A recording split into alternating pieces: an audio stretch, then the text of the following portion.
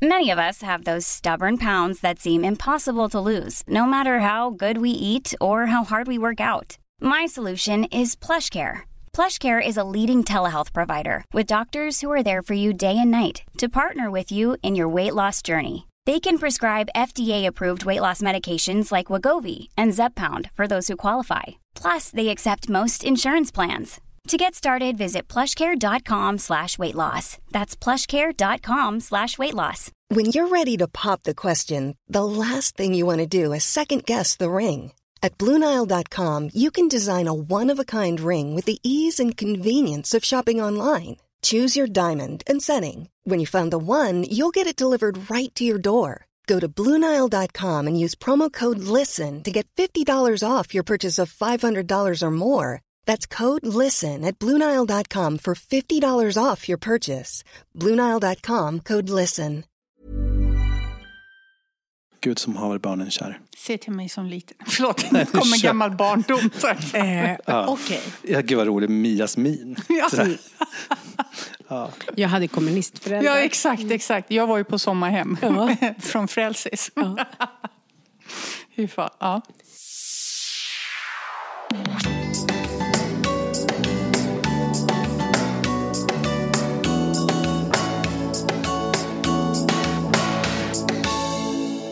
Sårbar och superstark.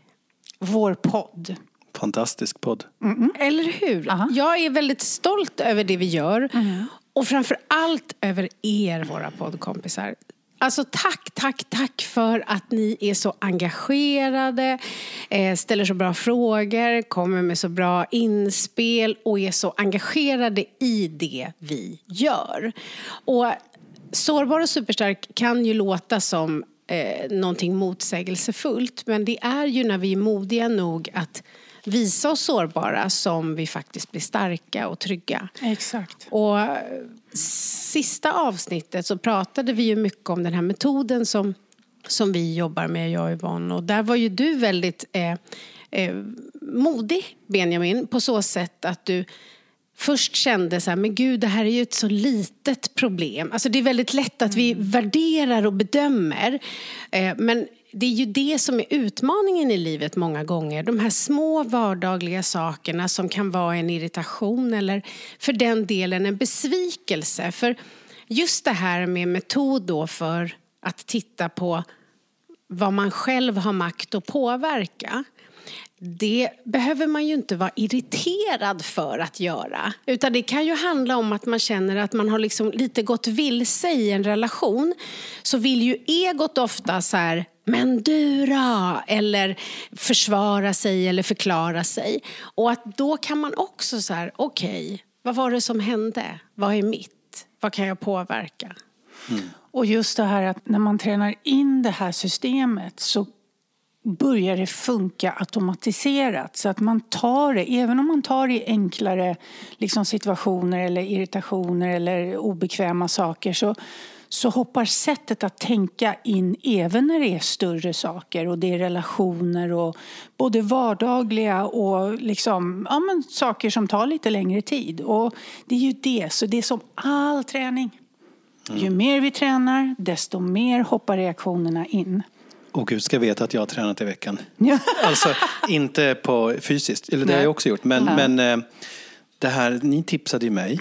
För jag pratade ju om min tvättstuga. Precis, vi kanske ska bara, om det är någon som har kommit in nu och inte har lyssnat på förra veckans avsnitt, så pratade vi om det här när man stör sig på saker, vad det handlar om hos en själv. Alltså vad är hotat, har vi egen del och handlingsplan. Och då berättade du ju om tvättstugan. Ja, avsnittet heter irritationsmetoden, om det är någon som vill lyssna. Så här är det, jag irriterade ju mig på mina grannar. Sen så hade jag min vana trogen tvättstugan, kom ner. Det såg om möjligt ännu jävligare ut än vad det brukar. Ungefär som att någon hörde mig. Ja, precis. Så här. Men då sansade jag mig. Och sen så gjorde jag så som ni sa. Att det kunde vara en del av lösningen i min handlingsplan. Att det nog är svårt att förändra mina grannar. För du har ju framförallt försökt. Precis, du har försökt. Med lappar och sånt där. Och du är inte intresserad av ha tvättmaskin hemma. Nej, för det hade ju också kunnat vara ett alternativ. Det är många som har, för att det här har ju verkligen engagerat våra poddkompisar. Så att jag har fått väldigt många, jag tackar för det, tips om att jag ska skaffa egen maskin. Jag har haft det. Värdelöst tycker jag. Du vill ju ha mangel och alltihopa. Jag vill ha mangel och jag vill ha utrymme och jag vill också flytta min tvätt, komma hem med vikt. Eller komma tillbaka. Alltså så här. Precis, och du vill ju skapa en symfoni. Ja. Det är det jag ser framför mig. Nej, men så här, och då, det såg ju riktigt jävligt ut när jag kom ner den här gången också. Och då så först så går jag ju igång på det. Mm. Jag tog några djupa andetag. Sen så började jag städa efter mina grannar. Och det är ju inte egentligen okej. Alltså så att man ska behöva göra. Men det tog mig kanske 10 minuter att göra tvättstugan fin. Men om jag inte hade gjort det så hade jag varit irriterad längre än 10 minuter. Så här, det tyckte jag var min lilla vinst. Nu när jag Plus att du hade också känt att din tvättstund blev förstörd av att du inte fick göra det i den här rena, fina miljön som du vill vara i. Mm. Så att inte bara att irritationen hade varit där, du hade också liksom hindrat dig själv ifrån att ha det här nästan meditativa tillståndet som du har i en ren tvättstuga när du, som du beskrev det som Yvonne sa också, gör den här, liksom, du är dirigenten och det är en symfoni där. Mm. Och där är det också, jag ska bara säga det, för att det är, vi kan inte säga det här nog många gånger, men det är verkligen så att det handlar inte om att du är skyldig att ta hand om någon annans. Det är aldrig det som är intressant, utan det är så här, hur mår du bäst? Och precis som du säger, 10 minuter kontra förstöra flera timmar av tvättning som du tycker är meditativt och fan till och med roligt. Precis, det var också en annan skön känsla som infann sig. Det var att jag visste att det var rent. Ja. Nej, men alltså så här att jag hade fått göra det på mitt sätt. Alltså filtren och sådär. Ja. Annars så har jag ju någon gång flippat och bara sopat och slängt dammet på golvet och sådär. Tänkt att någon annan tar det. Men, det här har jag ju fått mycket reaktioner. Jag har fått flera liksom, direktmeddelande av så här, fina er poddkompisar som har skrivit så här, alltså Mia, förlåt, men det är ju inte rätt att Benjamin ska städa åt sina grannar. Och då försökte jag skriva just det här att det handlar inte om vad som är rätt och fel i den här situationen, utan vad Benjamin har makt och liksom påverka. Så hur du gör det bäst för dig. Ja. För du har försökt prata med grannarna, du har provat alla olika metoder och vill inte ha en tvättstuga. Då har du makt över att så här, jag går dit en kvart innan, jag städar, jag vet att det är rent och så njuter jag av att göra det så som jag vill ha det. Precis, du städar ju åt dig, inte åt grannarna. Utan det är det, och det är det. Är man för irriterad så missar man att hitta den. Och då förstörs hela tiden istället. Så att... Ja, precis. Alltså, ska du stå och vara lite sur i flera timmar över att en granne inte har städat? Den grannen vet ju inte ens om att du står där och är irriterad. Så att det blir ju förnedrande för en själv att man kastar bort liksom flera timmar av sitt liv på att älta ett pucko som inte ens vet att man finns kanske. Jag gjorde ett annat experiment i veckan också. Ett städexperiment i mitt hus. Det är så roligt, man är nyfiken på dina grannar. Det är nästan så vi vill bjuda in någon av dem. Ja, absolut, för att så här är det. Jag åt en banan när jag stod i hissen. Och så finns det en papperskorg på gården. Men så tänkte jag, nu ska jag testa dem. Så att jag la mitt bananskal. Vi har en sån här bänk som står i porten för gamlingar. Typ. Eller den som sitter och väntar på något annat. Jag la mitt bananskal på själva armstödet där. Så tänkte jag, nu ska vi se hur länge det här får ligga. Och det fick ligga i 2 dagar. Så det är inte i deras natur. För att, och jag ska inte säga och jag menar inte att jag är bättre än någon annan. Men jag såg Noah och Elliot på våning 3. 2 barn satt åt clementin här, alltså för någon vecka sedan. Och hade slängt skräpet på golvet. Då plockade jag upp det sen. Alltså inte för att jag så här, är manisk. Men jag tänkte, de gjorde inte det. Och jag gjorde säkert likadant när jag var liten skit. Så här, men det här bananskalet låg ändå där och ingen har tagit det på 2 dagar. Jag är helt chock. Fast det är ju så att vi är, nu vill jag bara säga till våra kompisar, Yvonne skrattar så mycket nu så hon har svårt att, ibland vill jag nästan att vi filmar när vi, för det är ju väldigt roligt. Men det som är intressant är ju att människor är olika. Och jag tänker också att det är bra att vi är olika för att världen ska liksom snurra. Så att det är ju på riktigt så att alla dina grannar inte har sett. Några grannar har sett och känner att det inte är deras ansvar. Men sen är det några andra som faktiskt har gått förbi den där bänken men inte lagt märke till bananskalet. För att vi är liksom bra på olika saker. Så att det är viktigt att se det. Att så här, jag tror inte att majoriteten av dem har sett det och skiter i det. Utan det är en blandning.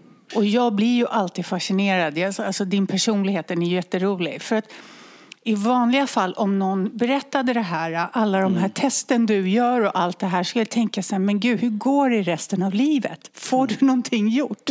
Men nu vet ju jag att du är otroligt produktiv, så att det här blir mera liksom charmigt. Fast det här är som får mina dagar att gå. Ja. Nej, men alltså så här, det här ger mig energi. Men det roligaste av allt är att Jonas såg bananskalet, men han tog det inte. Jag vet att jag iakttog honom. Jag vet inte vad jag ville säga med det. Men det var roligt i alla fall. Det var så att jag utsatte... Jag ska också hoppa in nu för att jag är väldigt ansvarstagande. Men en gång i tiden när jag och Mia startade, satt på Hökens gata i en liten lokal. Satt och coachade, hade precis börjat bli större och det var mycket och vi satt i varsitt rum och vi jobbade och det kom massa människor och sådär. Så sa Mia till mig en gång, för det är nämligen så här, det kunde stå massa så här skor och sånt innanför dörren. Jag är personen som är på väg någonstans, så jag kliver bara över och går in till mitt rum. Och då kom Mia till mig en gång, så här, på tal om feedback. Hon bara, Yvonne, du skulle inte ens en gång få jobb på McDonalds. Så det var ju liksom så här, och då är det så här, för man måste vara väldigt snabb när man är på McDonalds och plocka upp, se saker och sådär liksom. Så att efter det. Ja, precis. Jag behöver bara en grej. Ja, precis. Jag gav den feedbacken, just det här att det finns vissa saker. Är det skor som står i vägen, då kliver man inte över dem. Tar man sista tårullen så sätter man dit en ny. Det gör det. Men jag hade lite såna här, så körde jag den. Jag bara, du skulle absolut inte få jobba på McDonalds. Nej. Och det är så roligt därför att det fäste så starkt på dig, den feedbacken. Så det har ju aldrig hänt igen. Aldrig. I alla fall inte i våra lokaler. Nej. Vi har jobbat upp i 20 år nu. Det här är ju 20 år sedan. Absolut. Som jag sa det där. Och det blev förändring. Ja, för att jag har sån otroligt stark ansvarskänsla. Jag kan vara rörig själv, men aldrig på bekostnad av andra. Jag skulle heller inte få jobb på McDonalds fast jag är ordningsam. Jag skulle inte få jobb där för att jag är otrevlig. Nej, men för att jag inte är service. De kan inte ha mig i kassan. Det går inte. Nej, men alltså, det är min dröm att vara lite mer service. Det ligger inte i min natur att typ vara trevlig eller så här, stå i en kassa. Alltså, så jag kan inte bemöta folk så. För jag ser ju också sur ut när jag är neutral. Så folk blir rädda. Jag är inte farlig. Nej, och det där kan det finnas flera som har. Så det kan man ju tänka på vad man förmedlar helt enkelt. Men då tänker jag, det var inte det här vi skulle prata om, men kan du inte välja att se trevlig ut då? Nej, men jag ser ju inte så ut. Jag har ledsna ögon och en sur mun. Alltså är jag avslappnad så ser jag inte inbjudande ut. Det var så här, du låter inte så att nej, men alltså, vi måste börja sända tv här. Det var så. Nej, men förstår du att om jag bara är helt neutral så ser jag liksom inte, det är inte så att folk, vi pratade ju om det för att min kompis hade häromdagen träffat på, hon var i en galleria och satt bara, så kom det fram en kille till henne som skulle kunna varit liksom allt ifrån en missbrukare till någonting annat och ville prata. Och efter en stund så märkte hon att det var ingen missbrukare utan han hade en hjärnskada. Och så berättade han en historia för henne om liksom hur han hade blivit misshandlad så att han var så. Och så sa jag till henne så här, men gud alltså, vad fan, och så, det hände en massa andra saker i det mötet som var ett väldigt fint möte. Men då sa jag att det där har jag aldrig varit med om. För liksom, det är ingen som kommer fram till mig. Och så att jag har tänkt på det ända sedan i lördags. Alltså vad det egentligen är jag sänder ut. Det är liksom, det är fascinerande. Vissa är öppna och så, och fast jag inte vill vara stängd. Så sitter jag i min ensamhet så är hela min aura att ingen kommer fram till mig. Och det finns flera olika anledningar till att man kan vara stängd och inte se. Det vanligaste är ju det att man inte är medveten utan man går och tänker på saker och därför utstrålar man inte öppenhet. Men det kan också vara ett försvar. För en del är inte, alltså de kan ha skaffat sig det tidigt och det kan vara så här att de blir nervösa om att vara öppna och folk kommer fram. Också personer som är rätt betraktande av omgivningen kan ha ett mycket stängt. För att de är så upptagna på att ta in och titta på saker. Och det vet ju jag att du är. Du registrerar ju allt. Så att det kan också vara att man är liksom, man tänker inte lika mycket på att man interagerar med människor. Så det beror på också lite vad man vill och hur man är lagd åt vilket håll. Ibland så är man ju inte liksom riktigt medveten heller. Nej, och inte. Sen så låter jag ju tråkig också. Alltså, jag är ju uppvuxen i Västerås. Och det är inget ont om de som är där om vi har några poddkompisar. Men där, man låter ju lite så här släpig. Jag har ju fått sån här feedback som Mia gav till dig en gång. Alltså fast annat. Och då satt jag och svarade i telefon på radion. Alltså så här, folk ringde in och önskade. Och då var det en som, när man hade lagt på så ringde det upp igen och så sa, var lite trevligare nästa gång, klick. och liksom, det kallar vi feedback. Ja, den feedbacken har jag ändå försökt ta åt mig. Men vi har ju fått massa komplimanger för din röst här. Folk har ju älskat din röst i podden. Ja, men det kanske inte... Den går ju från trygg, lugn till nästan porrig. Ja, fast det är inte så att man tänker, vilken trevlig kille. Eller Jo, så här, jag tror det. Jag är ju inte Det så här. Det tror jag. Ja, jag vet inte, men jag låter ju inte så happy kanske. Du kanske inte ger den till alla, men till oss ger du ju den fina. Precis. Jag tror också, ju att det här som du inte har när du då sitter i en galleria på en bänk. Det har du ju med oss. Här är du ju öppen. Exakt. Här har du ju tillåtit oss och du har förtroende för mig och Yvonne. Du väljer att ställa frågor och bjuda liksom på eget. Trots att du inte alltid vet vart vi är på väg. Vilket är en stor sak för dig. För du brukar inte göra det om inte det är du som är dirigenten. Och trots det, så det känns här.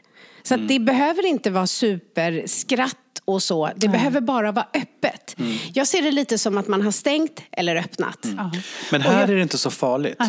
Precis. För att jag vet att ni inte har några onda avsikter. Eller så här, jag menar inte att andra som man möter kanske just har onda avsikter. Men jag vet inte deras avsikter. Men jag vet att ni vill inte mig något illa. Eller så här, alltså ni är inte ute efter... Jag vet inte vad man skulle kunna göra för skandal. Men alltså ni är liksom... Det är inte där ni är och grottar. Utan så att jag kan... Alltså livet är livet. Så man kan ju bara vara öppen. Alltså... Precis, men jag kan ju säga så här att idag när du kom här på kontoret så sa ju Micke, Mias man, bara, oj vad lycklig du är. För du såg helt lycklig ut. Alltså så här, så. Och då säger jag lycka ett starkt ord. Ja, precis, då måste vi tona ner, va? Men du såg jättemysig ut. Jaha. Det var för att jag fixade håret i hissen. Jaha. Nej, jag skojar bara. Jag vet faktiskt inte. Det var en bra känsla, men lycka var lite starkt. Men vi blev glada i alla fall. Ja, jag blev också glad när jag såg er och när jag fick skrämma dig. Ja, det gjorde du. Ja. Men hörni, har vi någon mer exempel på saker som vi är besvikna på eller stör oss på? Ja.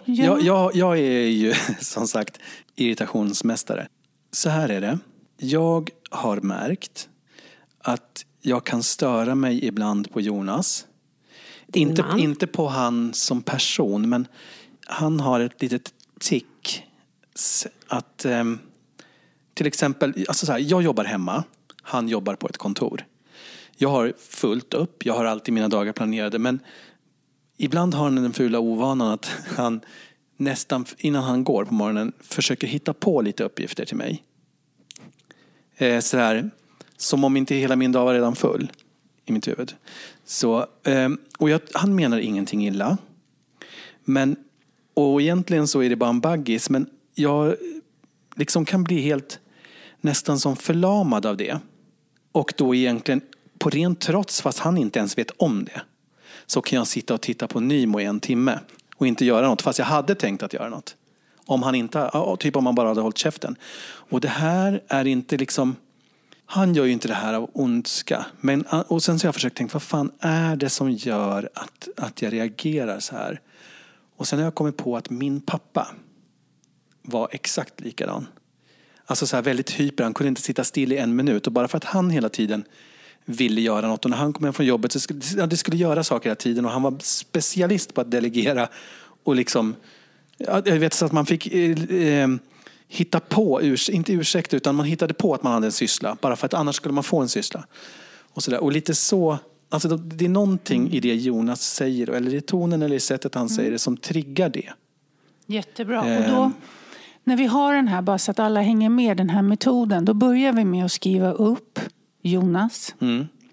Och så skriver vi varför. Och då kan vi korta ner det lite grann. Ger sysslor. Påminner om pappa. Det kan man också skriva rakt av. Ja. Vad har vi mer? Har du något mer? Nej, alltså jag har inte gjort själva metoden på det här problemet. Nej, för det är det vi gör nu. Så det är jättebra. Men vänta, nästa fråga. Så här, vad är nästa fråga? Den tredje frågan. Den tredje frågan är vad som är hotat i dig. För det är alltid så när vi går igång så är det någonting som är hotat. Och då så för att upprepa lite så är det så att ibland kan folk göra saker som är helt knasiga och vi blir inte hotade. Och då blir vi inte irriterade. Så att någonting är hotat. Ja, jag vet inte riktigt vad som är hotat här. Men det som har stört mig också, det är att det är så ologiskt, mitt agerande. För att Jonas kan be om de enklaste saker då. Men de blir liksom som bort. Alltså det tar 5 minuter att kanske göra en av de sysslorna. Men de blir liksom inte gjort för att han har liksom lagt upp det så här. Det är bara som att det blir helt svart. Jag fattar. Men precis som Yvonne var inne på, försök köra det genom metoden nu. Och då är vi nu på vad hos dig blir hotat. Ja. Och är det värderingar? Jag vet inte. Är det känslomässig trygghet?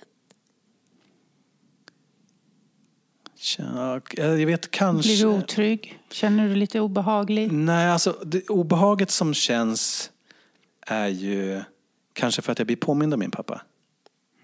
Jag vet inte. Självkänslan? Hur känns det att vara du när du får de här uppgifterna? Nej, men då känns det också kanske lite så här som...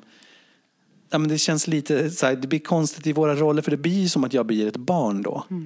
Alltså så här, jag har inte tänkt på det på det sättet.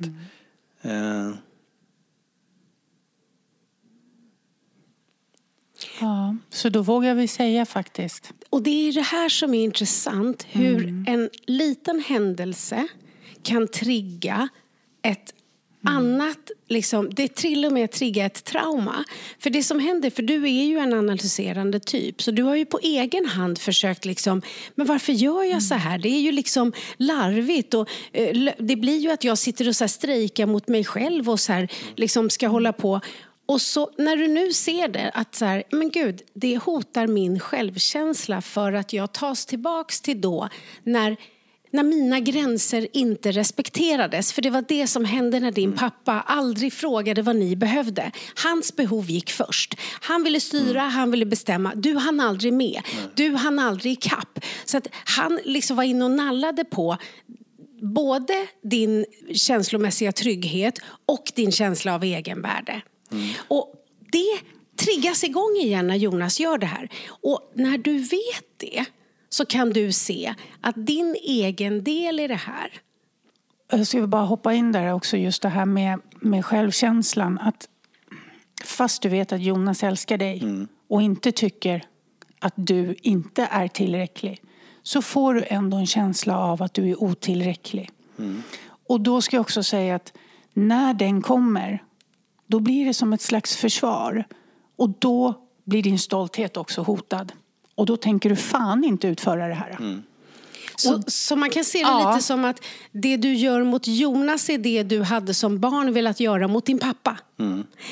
Och då kan du se att det är inte Jonas som behöver det här.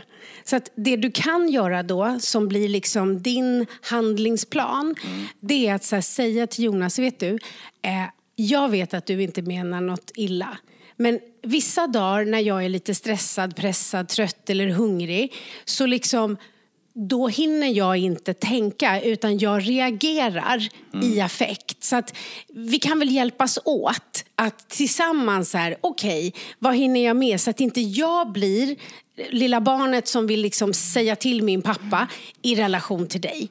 För du har ju en jättefin man som bara vill väl.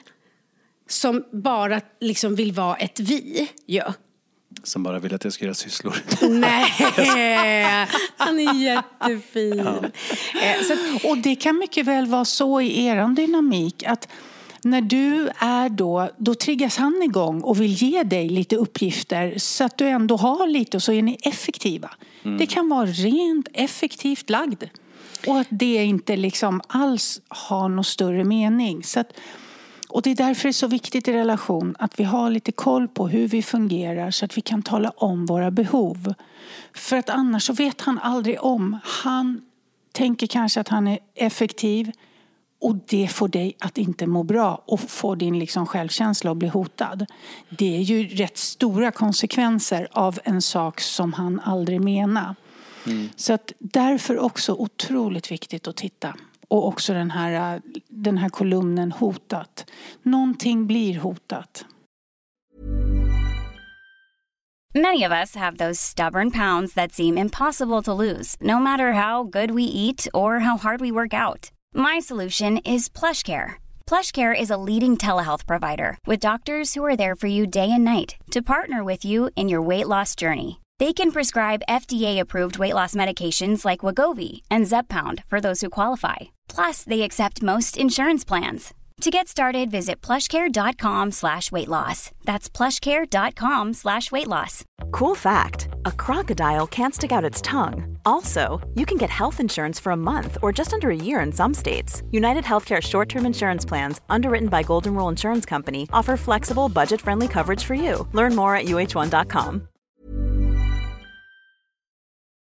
Och sen också se liksom egen del, det är ju inte eget fel. Det handlar aldrig om att lägga skuld, det handlar aldrig om, utan det handlar om att se vad har jag makt över? Exakt. Och sen frågar vi oss själva, vad blir en alternativ handlingsplan? Vad blir själva lärdomen? Och för det första så var det viktigt för dig att förstå det du förstod nu när vi satt här. För du blev ju, även om inte våra kompisar ser det, så blev du emotionellt berörd. För du såg att så här, men gud, jag hoppar ju tillbaks dit.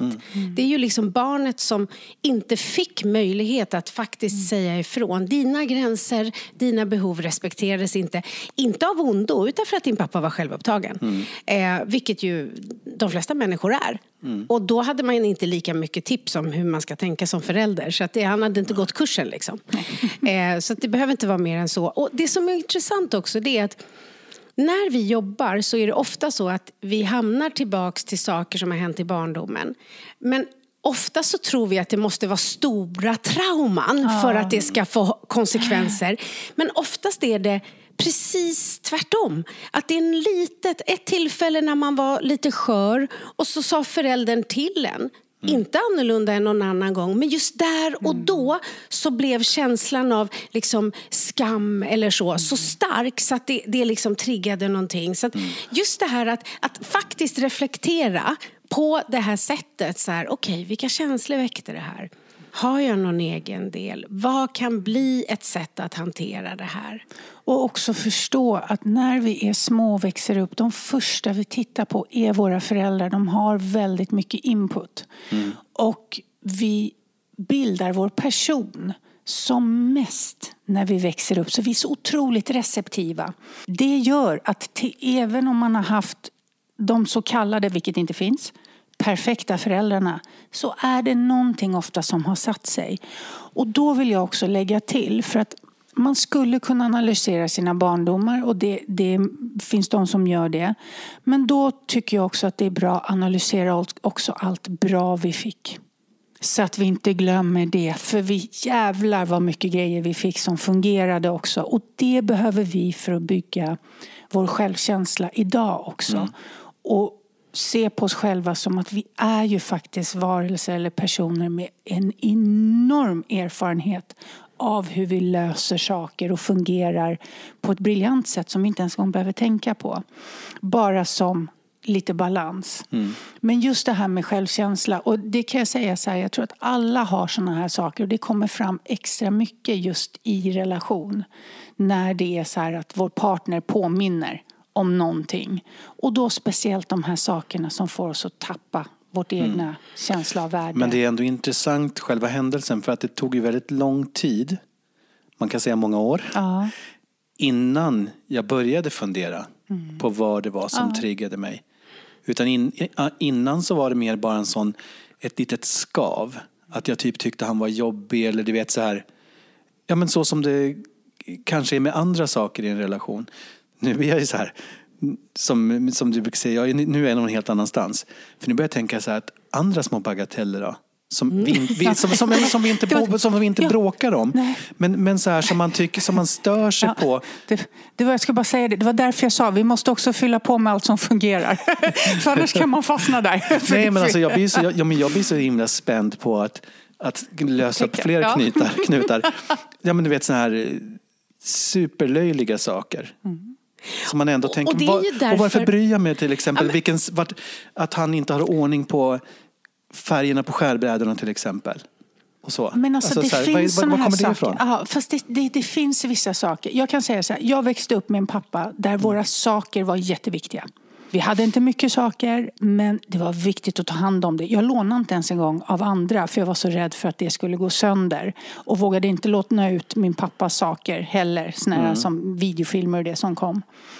Så när jag blev tillsammans med pappan till min son så han är på jobbet och jag är hemma. Jag ska ta någonting i skåpet. Det ramlar ut en glasskål. Ingen värstinggrej. Den ramlar ut, går sönder på golvet och jag får omedelbart en känsla av att shit, nu kommer allting ta slut. Sån ångest fick jag. Jag fick en sån jävla skuldkänsla. Hela jag försvann och tänkte, nu har jag gjort bort mig för alltid. Jag var så nervös när han skulle komma. Alltså det är helt oproportionerligt. Och det är så här, jag är ju vuxen. Men just den kom åt för att jag var också relativt nykär i honom, så jag var skörare. Och det var så otroligt viktigt för mig vem jag skulle vara. Och jag kan säga att min pappa var rätt dominant när det gällde vissa saker. Så att den bara aktiverades. En liten skitsak. Och när jag sa det till honom, alltså för jag tänkte det här måste man ju vara ärlig och stå upp för. För min första tanke var så här, jag gömmer den. Limmar ihop den. Ja, typ så. Och han märkte inte, han brydde sig inte. Inte det minsta lilla. Och du vet, jag satt där.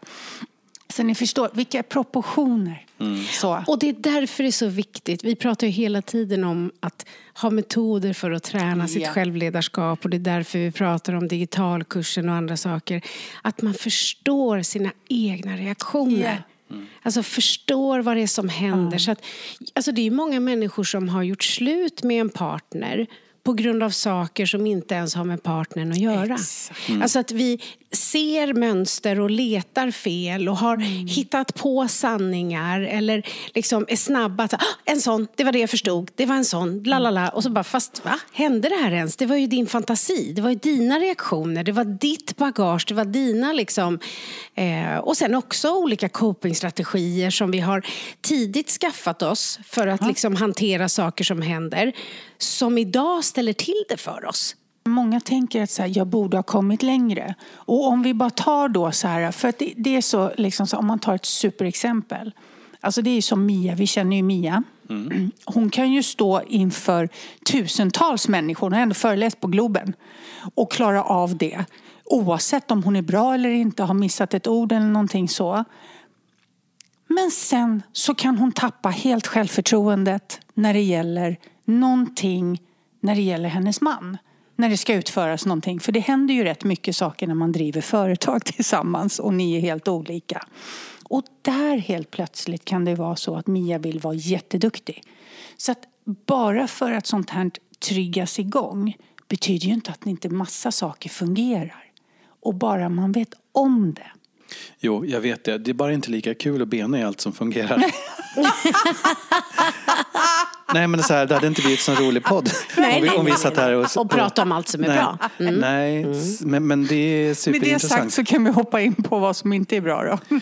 Men jag tänker också så här nu, jag har inte sett på det på det sättet med självledarskapsutbildningen, att alla ens vänner som har svårt att, förlåt jag skrattar, det var inte meningen, som har svårt att träffa någon. Just det du sa, Mia, jag fokuserade på det. Jag känner så många som letar fel. Jag får ofta frågan så här, när folk får veta att Jonas och jag har varit tillsammans i 20 år.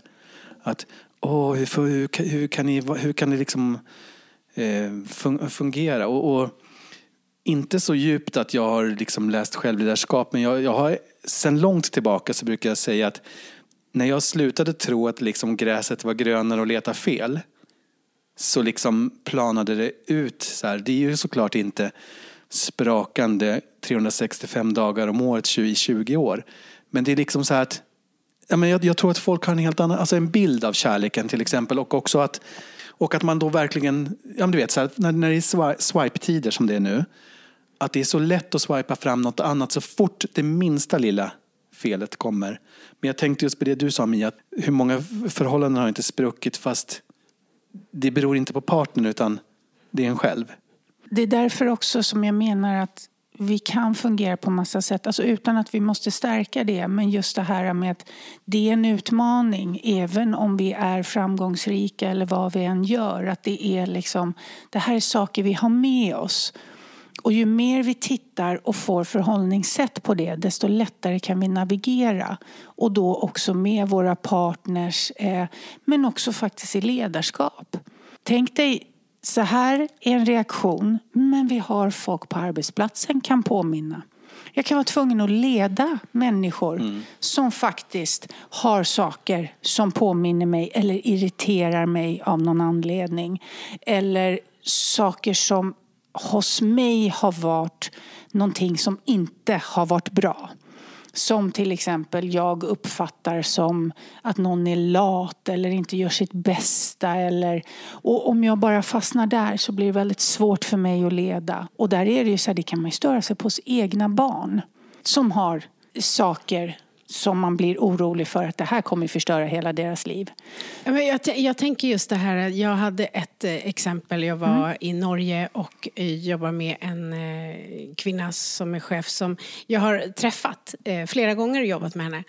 Och hon är verkligen en fantastisk ledare. Många chefer är kanske bättre på att driva affär än att leda människor eller bygga liksom företag än att leda människor.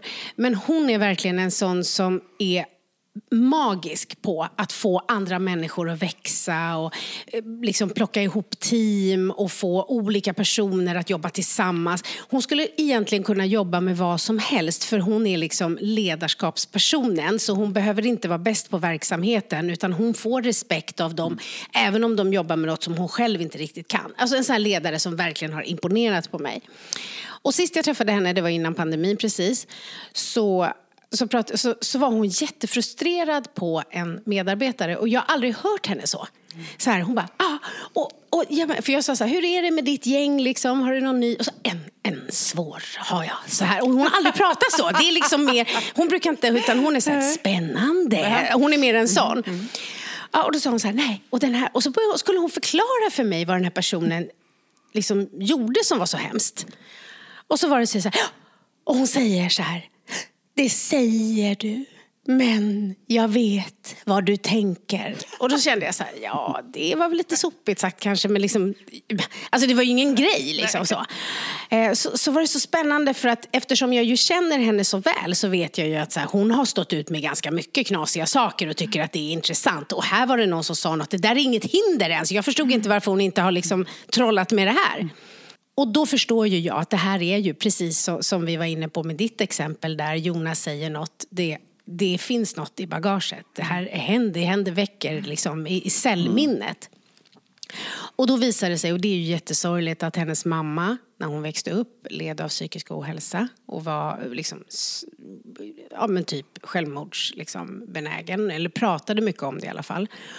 Och blandade in barnen, och så ska ju barnen inte behöva ha det, men ibland är det ju så att barnen hela tiden så var det så, hon bara, ni skulle ha det bättre om jag inte fanns, och du vet så. Och barnen då, hon och hennes bror var så här, hon bara, nej, vi behöver dig. Och då sa hennes mamma så här, fast det säger ni bara, jag vet vad ni egentligen. Och då kunde vi verkligen ta det, att det här blev så starkt för att det var liksom inte den kollegan, utan hon togs tillbaka i tiden. Och trots att hon är en sån jäkla duktig ledare, att hon har jobbat så mycket med alla de här sakerna, så kunde hon inte se det, för det satt så starkt. Så hon såg inte att så här, jag reagerar jättestarkt på någonting som i vanliga fall inte hade påverkat mig. Och så kunde vi liksom hitta sätt på hur hon kunde hantera, för den här kollegan är ju inte hennes mamma, så den här kollegan försenar ju inte en så stark reaktion, utan att hon behöver, så kunde vi titta lite på det. Men det är just därför det är så viktigt att när vi drabbas av besvikelser, irritationer, frustrationer, rädslor, att vi då liksom tar reda på vad är det egentligen som sker.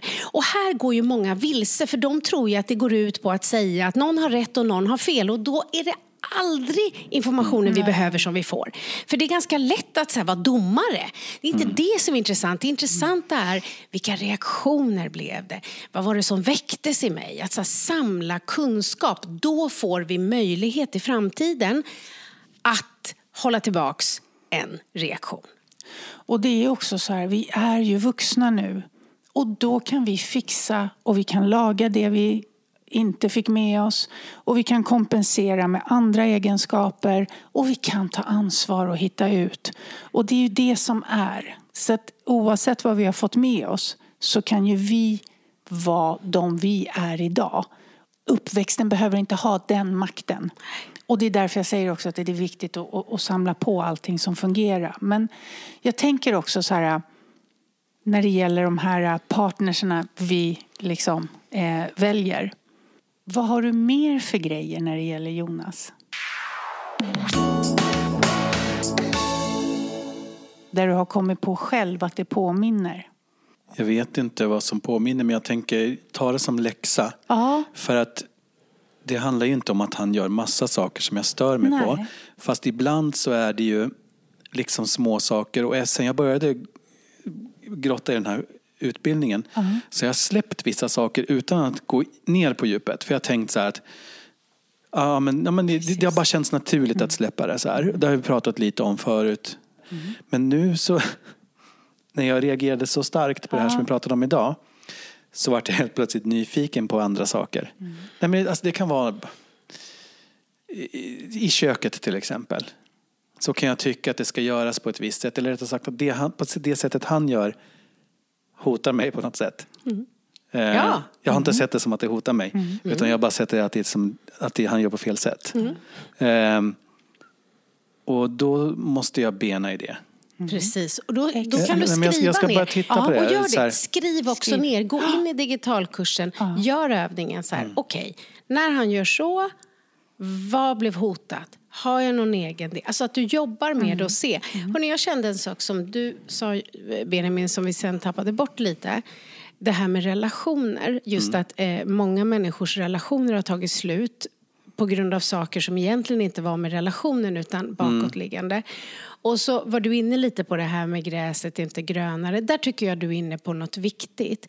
Alltså, jag tror ibland att jag kan känna det att i en relation så är det bra om man tänker så här att jag är ju inte perfekt. Alltså kommer ju inte heller min partner kunna vara perfekt. Att man har så här, det här är mitt drömscenario.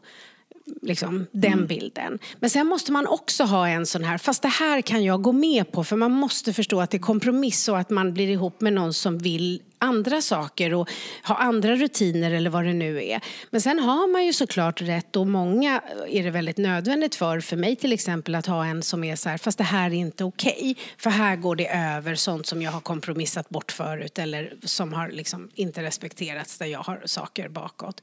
Men just det här att förstå att så här, jag kan ju inte kräva perfektion. Jag måste ju också låta min partner ha brister. Där tror jag en del är, just när det blir det här swipandet, så tror jag att man hamnar uppe i huvudet så mycket och är liksom felsökarstyrd istället för att se att just de här tillkortakommandena som min partner har, är det sånt som jag kan stå ut med. En sak som min man gör, som jag är glad att jag har reflekterat, för han har en tendens att så här, han kan säga ibland så här: vem har lagt den här? Och då blir jag lite så här, ja, vem tror du? Är det inte du så är det ju jag. Och då skulle jag ju kunna känna så här, men varför säger han så? Men det är ju för att de var 6 syskon när han växte upp. Det var liksom viktigt att ta reda på vem som hade gjort någonting. Är ni med på det? Jag är helt med. Så jag kan ju se att det där har inte med mig att göra överhuvudtaget. Och det är inte, han menar inget illa heller, utan det är bara en reflex här. Att vi måste liksom, vem har? Hur har det gått till? Liksom så.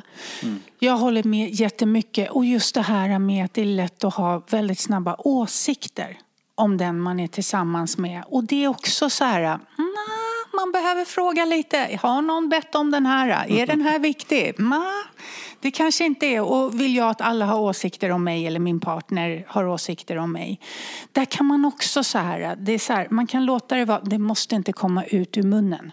Munnen är liksom som en liten säkerhetsventil ibland.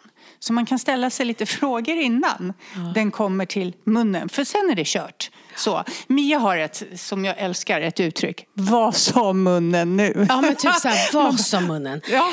Och det är jobbigt när det har kommit så långt. För jag kan ju så här höra i mitt huvud då om min man som ibland då ger mig feedback. Då kan jag ju höra i mitt eget huvud att jag tänker så här, men han kanske inte måste säga det på det sättet. Exakt. Typ som ett barn som går då i försvar. Nu har jag jobbat så mycket med mig själv så jag kan ju reglera att allt inte kommer ut. Men då har jag ju ett val att höra det och fnissa lite och känna så här, Mia, eller så kan du bara lyssna på det han har att säga, för uppenbarligen stämmer det ju. Alltså så här, istället för att liksom haka upp sig på detaljer. Och för att kunna hitta det här så måste man ta sig tid för reflektion. Man måste vilja vara ett lag. För väldigt många har ju dueller. Det är kamp. Det är så här, rätt, fel, ond, god. Det blir inga lag då. Nej. Och den tycker jag också är jättebra. Och den är viktig också att man kollar själv. Vem vill jag vara i relation? Vill jag vara ett lag? Då måste jag kolla, beter jag mig också så? Sen ska jag säga att jag stöter ju på många nu för tiden med det här med Tinder och swipande och åt alla håll och sådär som har blivit rädda. De är rädda för att gå in i relation, de är rädda för att göra fel, de är rädda för att tappa bort sig själva. Alltså det finns massa rädslor som de inte ens en gång vet kommer hända. Och då blir det väldigt, väldigt lätt. Jag träffade honom, men han var för kort, för lång, för fula byxor. Alltså jag har hört så mycket saker som omöjligt kan egentligen spela någon roll när det är längre. Men det är en form av rädsla, osäkerhet. Att inte öppna upp, att inte ge någon chansen. Så. Ja, man kan ju vara rädd för att själv då, eftersom det är så mycket så här, nu går vi hit och så ska båda titta om vi känner att det sprakar. Och då kan det ju vara så att man känner att man inte är säker på att den andra då vill. Och då för säkerhets skull så bara, nej, konstiga strumpor. Liksom. Men faktiskt, och det är inte ovanligt. Och då kan jag säga så här, när det väl gäller, då bryr man sig inte så mycket om strumporna. De ska ändå av. Ja, precis. De ska av och sen så ändrar man dem. Precis. Nej, men alltså, det är verkligen, det är ett otroligt bra sätt att titta på sig själv. Den här metoden. Ja, och också så här, tänk på det att så här, det finns inga perfekta. Längtar man efter en relation så behöver man liksom, för att själv då kunna få vara sig själv, så måste man ju också kunna ta att någon annan också har sitt. Se om det finns saker som faktiskt personen gör som är bra. Så att just det här att se lite mer än den enklaste domen är ju det som handlar om självledarskap. Är man ofta irriterad också så är det symptom på någonting. Så det är också väldigt bra att ha en chans att titta på vad är det hos mig egentligen som händer. Så att man kan ge till sig själv det man inte får just då. För då är det någonting. Man behöver se någonting. Man kan vara på fel ställe i sitt liv. Eller att man inte tar hand om sig själv tillräckligt mycket eller inte säger ifrån. Eller, det finns massa saker man kan landa i. För att förmodligen är det inte alla i omgivningen som det är fel på. Eller man kan säga så här, de är som de är alltid. Och många gånger när vi stör oss så är det för att vi inte har varit ärliga. Alltså att man inte har satt en gräns. Att man inte har sagt ifrån. Att man har sagt ja fast man egentligen ville säga nej. Och så fortsätter personen att fråga. Och till slut så blir man så här, men gud, måste han fråga mig? Och illa luktar han också. Det är ju tydligt så här, när man hör personangrepp upp i huvudet. Ja, precis. Ta det som ett tecken på att du borde ha sagt nej. Och det är verkligen så bara, och går fult gör han också. Alltså du vet, de här, det är... Och ha fula strumpor. Och fula strumpor. Precis. Nu höll jag på att säga någonting man inte får säga i poddar. Och det är så här, nej. Nu är vi jättenyfikna. Vad var det? Nej, det går inte. Det är jag. Nu, då blir det så här, vad sa munnen? Så då stoppar vi. Apropå självledarskap. Ibland så ska man hejda sig. Nu gjorde Yvonne det och då var vi ju väldigt nyfikna. Men då får vi acceptera det. Hörrni kompisar, tack för att ni hänger med oss. Ni är bäst. Vi hörs om en vecka. Det gör vi verkligen. Ja, ha det bra. Hej. Flexibility is great. That's why there's yoga. Flexibility for your insurance coverage is great too. That's why there's United Healthcare Insurance Plans. Underwritten by Golden Rule Insurance Company, United Healthcare Insurance Plans offer flexible, budget-friendly coverage for medical, vision, dental, and more. One of these plans may be right for you if you're, say, between jobs, coming off your parents' plan, turning a side hustle into a full hustle, or even missed open enrollment. Want more flexibility? Find out more about United Healthcare Insurance Plans at uh1.com. When you make decisions for your company, you look for the no-brainers. And if you have a lot of mailing to do, Stamps.com is the ultimate no-brainer. It streamlines your processes to make your business more efficient, which makes you less busy. Mail checks, invoices, legal documents, and everything you need to keep your business running with Stamps.com. Seamlessly connect with every major marketplace and shopping cart. Schedule package pickups and see your cheapest and fastest shipping options from different carriers. With rates up to 89% off USPS and UPS rates. And with the Stamps.com mobile app, you can take care of mailing and shipping wherever you are. Make the same no-brainer decision as over 1 million other businesses with Stamps.com. Sign up with code PROGRAM for a 4-week trial, plus free postage and a free digital scale. No long-term commitments or contracts. That's Stamps.com.